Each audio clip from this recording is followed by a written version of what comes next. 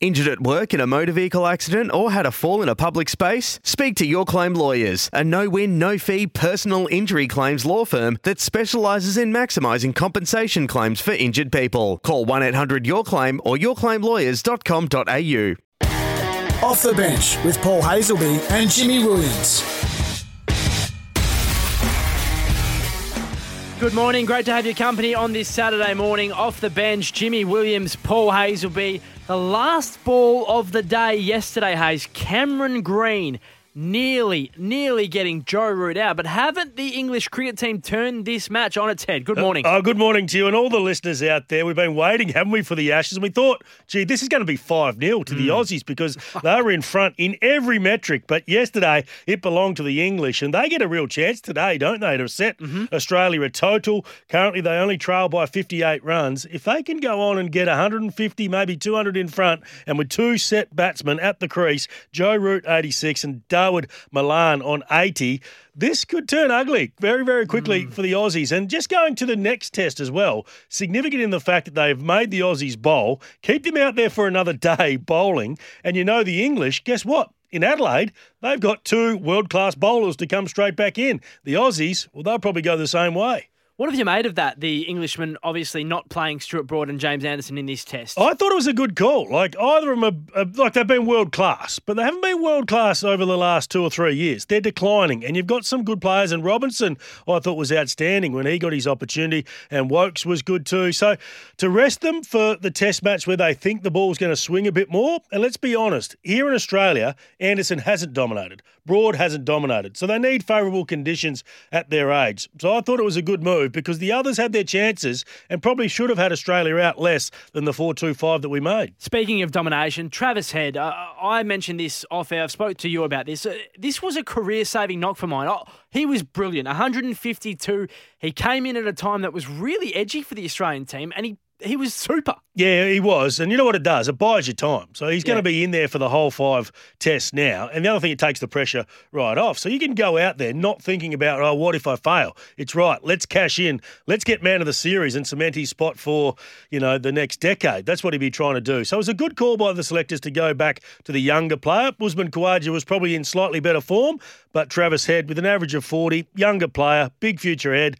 I think we see the reason why. Do you think there's an opportunity for Usman to play in this series at the top if Yes. Marcus Harris doesn't fire? Absolutely, but we do have a couple of young kids that are trying to push their case, and they've been included in the Australian A side. I talk about Bryce Street, who people wouldn't know too much about. Henry Hunt's another one that made 40, Bryce Street 76, and Matty Renshaw, who has been there before, another one that can come back into the system. Probably needs to be a bit more consistent for a longer period of time, but yeah, I'm not sold yet on Marcus Harris. It's a big second innings for him, and if he comes out and the Australians are under a bit of pressure and he gets out cheaply, then I think there'll be a few people calling for him to fall on his sword. And what about Nathan Lyon and Jack Leach? Well, Jack Leach won't be playing for much longer in this series. I can say that because, the Aussies have dominated him. And, look, I think they need to find somebody else going forward to fill that position. They do have Dom Bess, who's been pretty good. But Nathan Lyon, look, he needs a big day today, doesn't he? He needs to take some wickets early today because last year, this series against India, he struggled to get the job done. We were in positions last year to win those test matches. We didn't. India win the series. Now, accept that because India play spin better than any test nation in the world. But England, in these conditions, you need your spinner to be doing more damage. We've seen that with Shane Warne for a long time. We've seen it with Nathan Lyon for a long time. He's got some credits, but we just want to see how he goes with the first 2 or 3 test matches here. Can't wait for day 4. England 2 for 220. Dawood Malan and Joe Root at the crease. Australia with a little bit of work to do after dominating day 1 via Travis Head, the century that we spoke about a little bit earlier on Off the Bench. Jimmy Williams and Paul Hazelby, don't go anywhere. We'll be back in a minute. Off the Bench with Paul Hazelby and Jimmy Williams. Welcome back. Hope you're having a cracking Saturday morning. Of course, a big week of cricket with the Ashes starting Australia and England, but a massive week too for the AFL, Hayes, because they've released their 2022 fixture. Only 9 rounds confirmed with times, but it's subject to change because of this COVID world that we're living in. Very strange. And look, we do have 5 Thursday night matches in the first 5 rounds. I like that. And then we've got 2 Friday night time slots in round 3 and round 8. So we're going to have 2 Friday night games, Jim. A little bit strange. And I don't like the fact that we can't watch both. You're going to have to choose one over the other. Yeah, I don't like that one bit. What's the reasoning behind that, Hayes? Because don't most people just love to sort of finish the week of work, clock off, switch the telly on, and you've got the game there to watch? Well, why, I think the first one was designed because they want to free up the Saturday because it's the AFLW Grand Final. So they had to try and condense the fixture, and they thought, well, let's get the showdown on a Friday night. You'll have one Friday night game in Melbourne and one there in Adelaide. The second one, maybe they just felt sorry for the Fremantle Dockers who hadn't had a Friday night game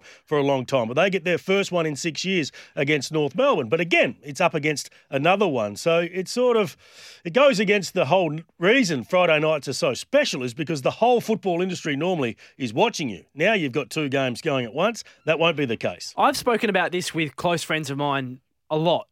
I would love to see the AFL all 9 games, no overlapping. So Thursday, Friday.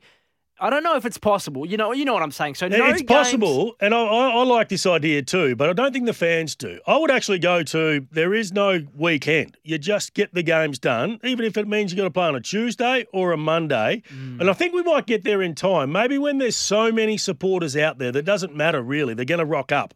Let's say the Fremantle Dockers and the West Coast Eagles, when their membership massively surpasses what Optus Stadium can actually hold.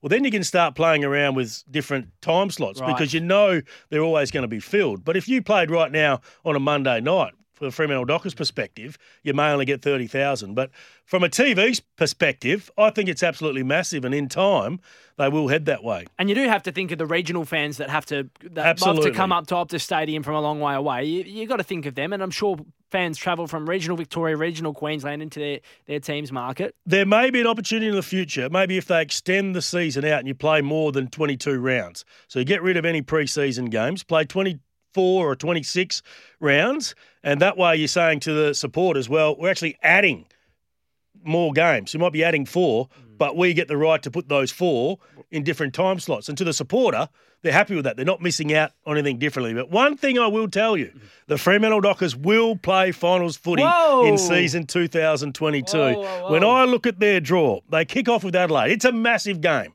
In fact, that is the one game. If they win that, they'll play finals. That's how important it is. Get off to a great start. They come back. They beat St Kilda here at home. They then take on West Coast. 50-50 game right at this point. The GWS Giants at home, good chance there. Essendon away, good chance there. Carlton at home, they should be winning that one. Geelong away, tough. I don't think they'll win that one. North Melbourne at home, they should win. Gold Coast away, they should be winning that as well. Collingwood at home. They should be 7 out of 10 or maybe 8 from 10 games to start the season. And when you position yourself like that, Jim, you're full of confidence and they hit the back end of the season running, they'll be playing finals footy. Do you think they're going to be able to adjust and rise up to the challenge of the pressure that there are a lot of Fremantle people out there that are saying they have to play finals with this list profile? But for me, I still think they've got a little bit of growing to do. They do, but the best thing that I'm hearing coming out of that club is they're now starting to make it part of their language. They believe they should be playing finals footy. It's not, we hope to be playing finals footy,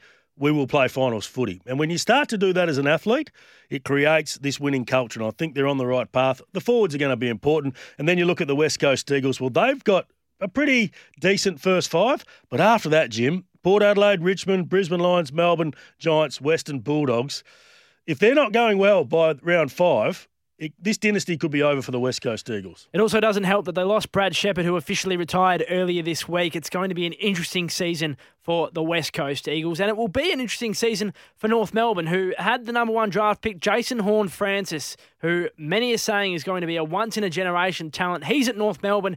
Their coach, David Noble, caught up with Carlin Hayes. We'll play the best bits next here on Off the Bench. Off the Bench with Paul Hazelby and Jimmy Williams. Great to have your company on this Saturday, Jimmy Williams and Paul Hazelby. It's time for a sports update. There's a Novus near you, 13-22-34, and one man who's looking forward to season 2022, Hayes, the coach of North Melbourne, David Noble, who caught up earlier this week with yourself and Carl Langdon. Oh, I didn't really want to talk COVID, but I've got to because we've seen a few clubs already affected over there in Victoria in particular. Are there any parameters in place or things that you need to be careful of with you and the boys?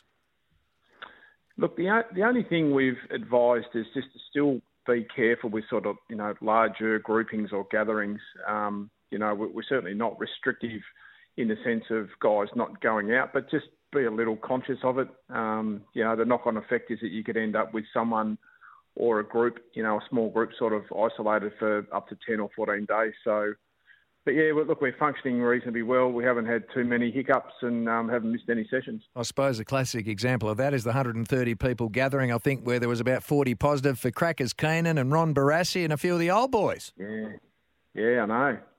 It's every now and then you just got to check yourself where you're going, mate. So, but haven't been too bad or too badly affected for us at this stage. Well, you know where you're going today because the fixtures were out and it's looking good to have footy back there in Victoria. I imagine it'll been tough with all your supporters missing out for most part of last year. But what did you make of them? The Hawks first up and then the West Coast Eagles chance to get off to a good start? Yeah, we'd like to have the first one at home, but that's understandable, mate. To go to the home of footy is always great. We hope we get, a good showing from our crew. Then to have the Eagles, come down.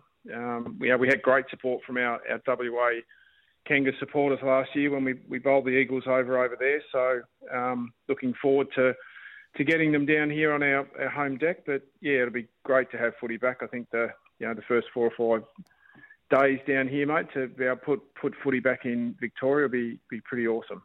How do you feel the belief levels are for your team? Obviously, when you got there, it was pretty tough and there's a lot of young kids and you're a fair way off it. But throughout the year, they grew in stature and they must go into this season believing that better things are ahead. I think you're right, mate. I think what we've seen is that the thirst for improvement, the thirst for knowledge, I think our learning and our growing capacity, learning new standards, growing in their knowledge and understanding. This is probably our first full year going into pre-season where we've had things in place. Game plans already in place. We've got a probably new high-performance crew and medical crew. So, yeah, they're very eager, as most clubs are.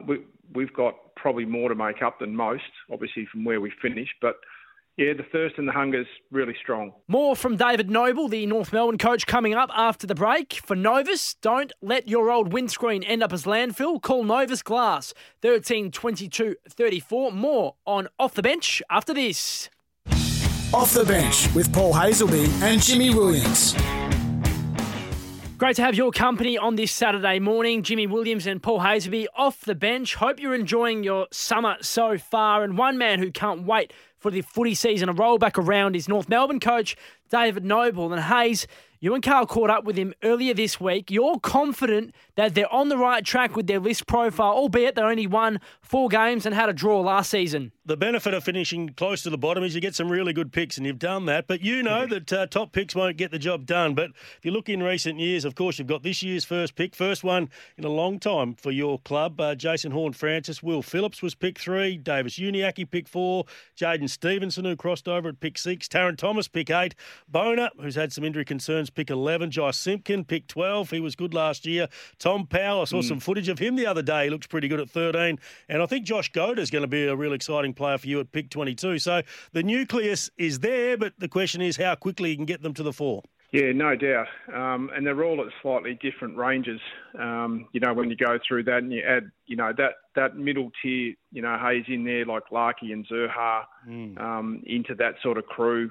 CJ Coleman-Jones coming over from the Tigers. So we think we're building a really good group that's going to have a nucleus for a really long time. So, but as you know, mate, it's okay to have talent. We've now got to have, a standard of training. We've got to have a standard of performance. And, when that becomes stronger, the expectation grows. So we're in a really strong learning phase at the moment and really starting to push all of our guys to come through and not just rely on our talent. Now, Jackson Archer, will he play anything like his old man? I think there's every chance, Carl, that he will be pretty close to his old man. So we were lucky enough to get him in for a VFL game earlier in the year, and he just didn't get that chance through the year to develop down here. But boy, did he compete! For a young guy, he's got great size. He's just a super competitor. I think the boys have already tagged him, I think, bull mate in training because he's just raring to go. Now, you get a chance early in the season to see how good West Coast are. You'll take them on over there on the East Coast, Marvel Stadium in round 2. And then you'll be involved in Friday night footy, which is great on Good Friday, but against Fremantle in May 6, round 8. So, Freo, you take them on over here at Optus Stadium, which is always a fantastic venue. Yeah, look, we're really excited to be able to get a couple of looks at some Friday night games. We understand that there's more eyeballs on the TV, and hopefully we're able to put on some way better performances what we did last year. But look, we love coming to Perth. We really enjoyed the stadium over there. We play well at Optus. We think it suits our game style. So we're looking forward to getting a couple of Friday night games, but particularly for our Kangaroo fans over there that supported us so well when we played West Coast. We had the Anzac Day, unfortunately, over there with Freo last year. We couldn't get a crowd, but yeah, we're very much looking forward to getting to the stadium and greeting our fans again. David, can you talk us through the process of the Hugh Greenwood move? I'm not going to call it a poaching because you did nothing wrong. He was just sitting there. Poached him, you could go and get him. You picked him up and you gave him a good contract. But how did it all come about? We heard a little bit of this story, but I reckon many of our listeners would have missed it. Yeah, well, I think if the livestock's in your own backyard, it's getting close to poaching, though, Hayes, I reckon. But look, I've got a long history with Hugh. He got delisted. There was obviously some reasons from Gold Coast perspective, and we've all, at clubs, we've all go through that process to extend the list and comply with the rules, etc. But he became a delisted free agent, so therefore he's a free hit. He's not a trade. That was on the Wednesday. I didn't speak to him until the Friday. We chatted to him further on the Saturday. And I think by the time we got to Monday, mate, we'd come to terms, both from a playing perspective, contract, and we were able to bring him down. So we thought it was a great fit.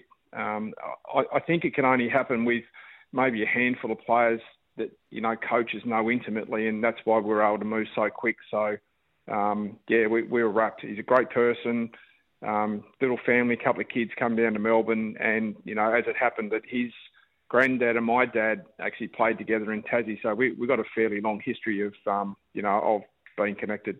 Did your wife play a part in that? She did. Yes, I got to fess up. I was jumping on the plane to come back to Melbourne, and she rang me and said, have a look at the AFL.com. Hugh's been delisted. So yeah, she did. But I made the move of putting Jack Zeeble to the half-back line. North Melbourne coach David Noble there, who can't wait for the AFL season to roll back around next year. Hayes, that's all we've got time for on Off the Bench this Saturday morning. It was great to have your company. We'll do it all again next week. Take care. Want to witness the world's biggest football game? Head to iCanWin.com.au, predict Australia's score with a crystal ball, and it could be you and a friend at the FIFA World Cup Qatar 2022 semi-finals, all thanks to McDonald's. Maccas, together and loving it. TNCs apply.